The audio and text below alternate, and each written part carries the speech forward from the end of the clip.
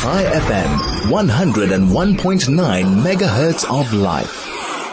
Introduction to our next guest, because something that a lot of people don't consider when it comes to different cancer treatments is the impact that this treatment is having on our hearts. And I have Dr. Y.T. Singh on the show today, who is a cardiologist and a cardio-oncologist.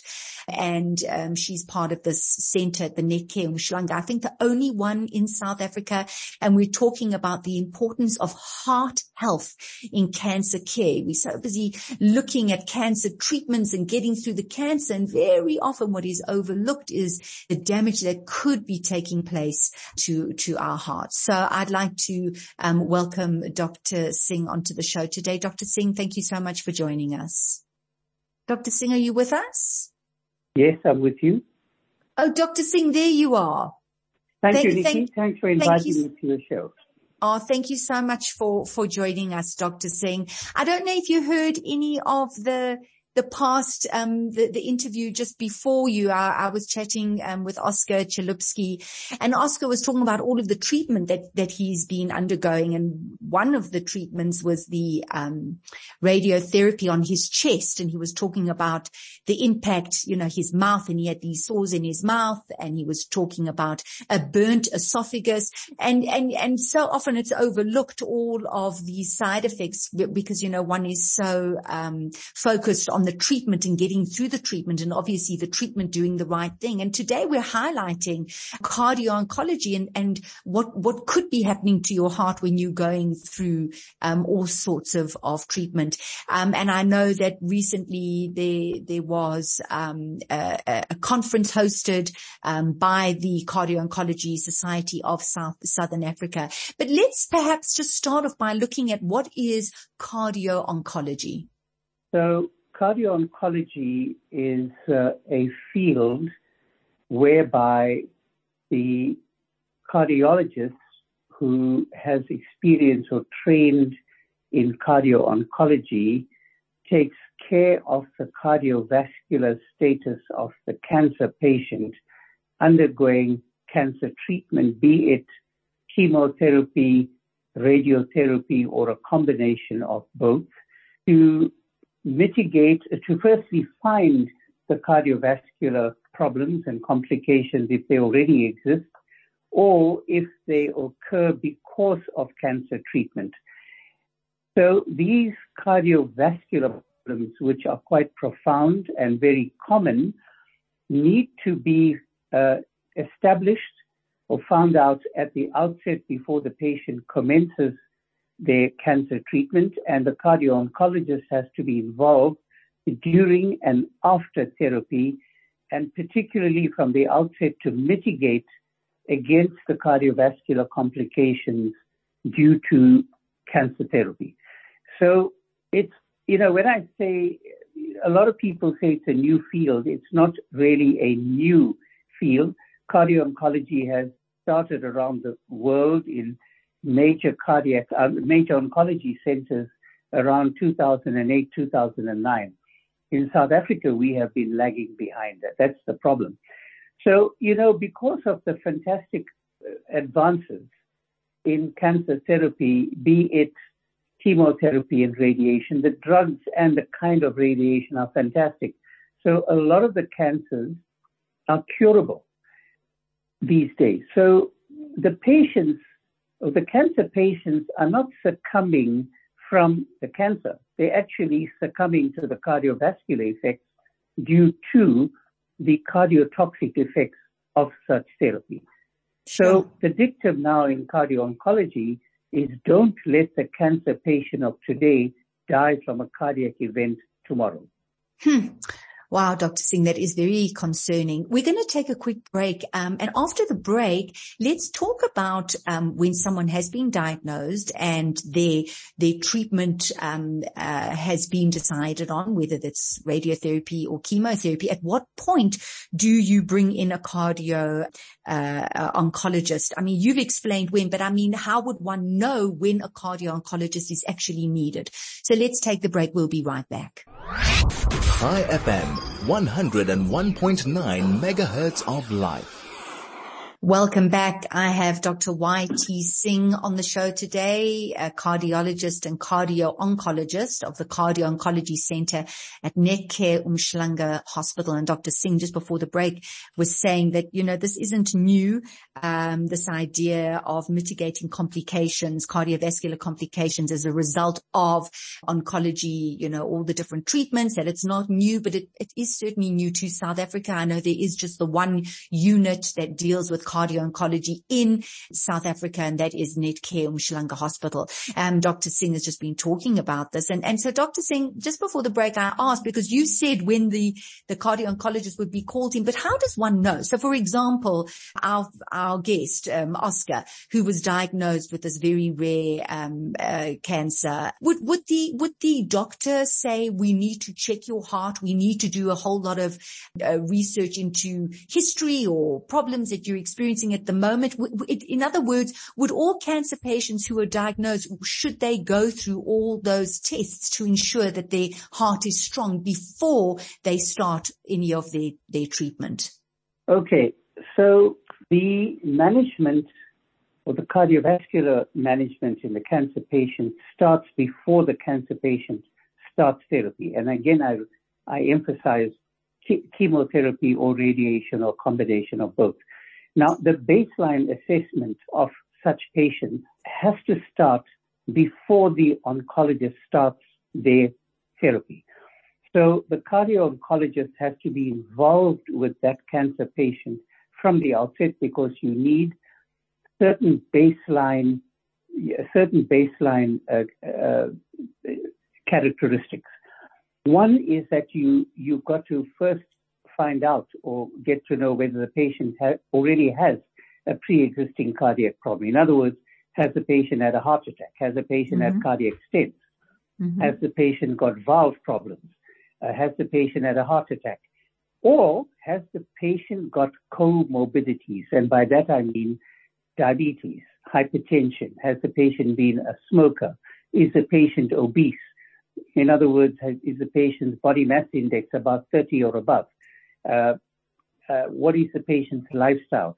So the cardio-oncologist has to outline or get to know whether the patient already has a pre-existing cardiac problem before he starts his cancer therapy. So once you've worked out the baseline characteristics, there are guidelines that have been formulated by the International Cardio-Oncology Society called ICOS, to which COSOSA, which is our cardio-oncology society, is affiliated to. The guidelines have now been well established. There are certain characteristics that you have to look at very carefully, not only the examination and what you find on an ECG or what you find on echocardiography, but there are also blood tests that you have to do. So once you've got a baseline assessment of the patient, you then risk score the patient as to what, so you tell the oncologist this patient's risk score for cardiac toxicity is low, medium, high, or very high. And you sometimes have to start patients on certain cardiac medication to mitigate against the cardiotoxicity. Because once cardiotoxicity sets in, you have a window period in which to treat the patient. Otherwise, the cardiac effects or the cardiac problems can be irreversible. So a lot of these problems can be found out and treated before the patient starts therapy, during therapy, and well after therapy, so that you don't subject that patient to a fantastic oncology result. You're actually allowing that patient to die from a cardiac event because you haven't found out these cardiac effects, which could very well be reversible. So it's very important for all people, really, who are diagnosed and who are going for chemotherapy and radiotherapy to have this baseline assessment. It should be part of the process before starting the treatment, a baseline assessment of the state of your heart. Everyone should go through that. The baseline assessment of the cancer patient is now a well well-established set of criteria that have been formulated by the International Cardio-Oncology Society. And COSOSA, which is the Cardio-Oncology Society of Southern Africa, of which I am the president, our aim is to do just that, is to get the message across, to get the message across to all professionals involved with cancer care, not just the oncologists, the physicians, the gynecologists, the neurosurgeons, the primary care physicians, the nursing staff involved with cancer care. So I can go on and on. So almost every medical professional, somehow or the other, gets involved with a cancer patient sometime in their careers. So everybody has to know about cardio-oncology. So we are trying to get this message across, because really the understanding of the cardiac effects from cancer therapy is quite profound, and a lot of the people involved with cancer care just don't understand it. And unfortunately, when COSOSA was first formed in 2019, it was just before the COVID outbreak, and we had our first conference in March of 2020, which was in fact a week before the major lockdown. And that hampered our teaching program tremendously for the next 2 years.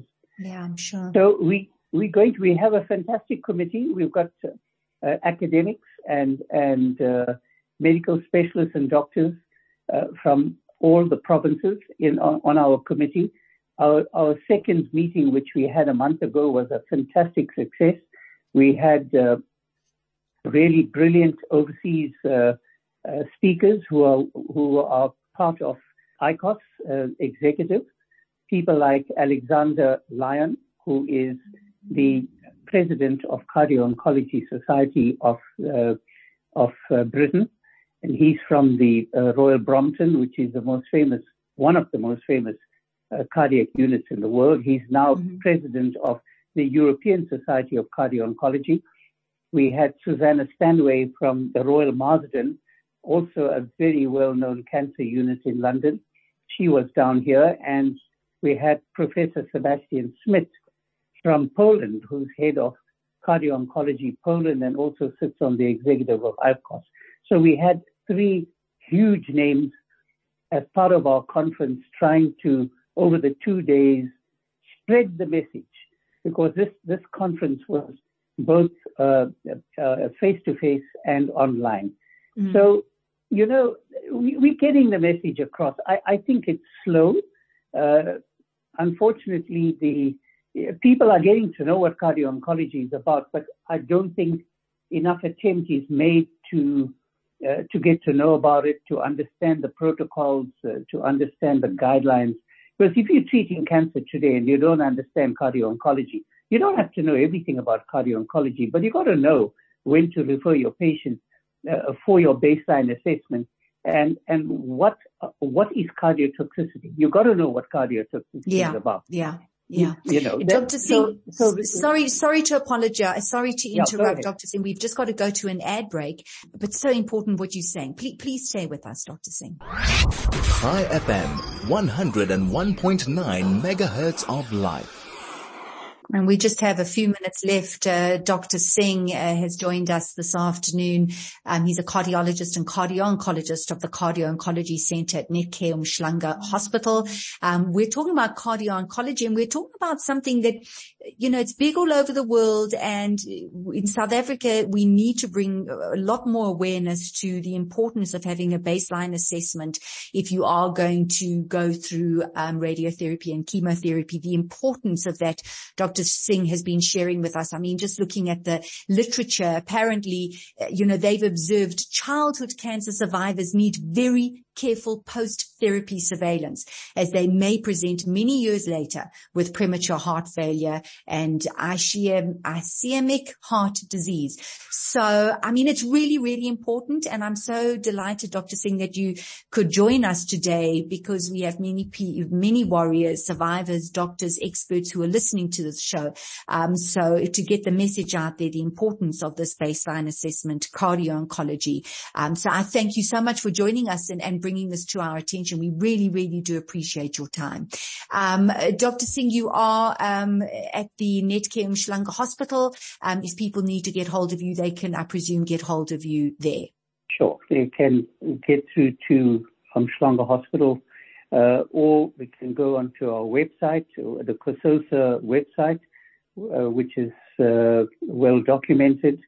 But otherwise, they can just look up Dr. Y.T. Singh. By the way, my initials are Y.T., so your audience needs to know that. A lot of people make that mistake.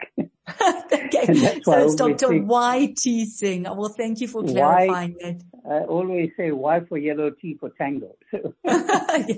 Dr. Yellow Tango Singh. Thank you, Dr. Singh. Really, we do appreciate your time, and it's such an important message to get out there, and really for our listeners and all South Africans to know. So thank you for joining us today. Nikki, just one very quick one. It's not just baseline assessment. It's during therapy and post-therapy surveillance. But what you touched on was childhood survivors. Let me tell you, I feel very strongly about it. And you already alluded to the childhood survivors of cancer who have almost 100% cure with a lot of their cancers, like Hodgkin's and non-Hodgkin's lymphoma. And then nobody sees them after they've completed therapy. And they present 10 years earlier than their non-cancer counterparts with heart attacks and heart failure. So in other words, if you've got a patient of 40 who doesn't have cancer and presents with heart failure or a heart attack or angina, the childhood survivor with cancer will present at 30 years of age. Wow. And, because they've been told that, let's say a child of 10 years old was told, you've been totally cured, great, all excitement, etc.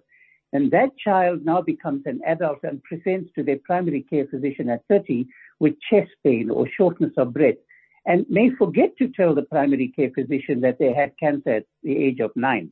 Yeah. And the diagnosis can be easily missed or not connected with the cancer they had. So that is Thank you, really Dr. a Singh. problem in our I'm country. so sorry. Yeah, we've run out of time, but such an important point, and thank you so much. Thank you so much for outlining that, Dr. Singh. Thank you very much for joining us. I'm afraid that's all we've got time for. So much information. I'm going to bid you farewell, but we'll definitely pick up on this topic when we have more time. For me, Nikki Seberini, until next week, thank you so much for tuning in. Take care and goodbye.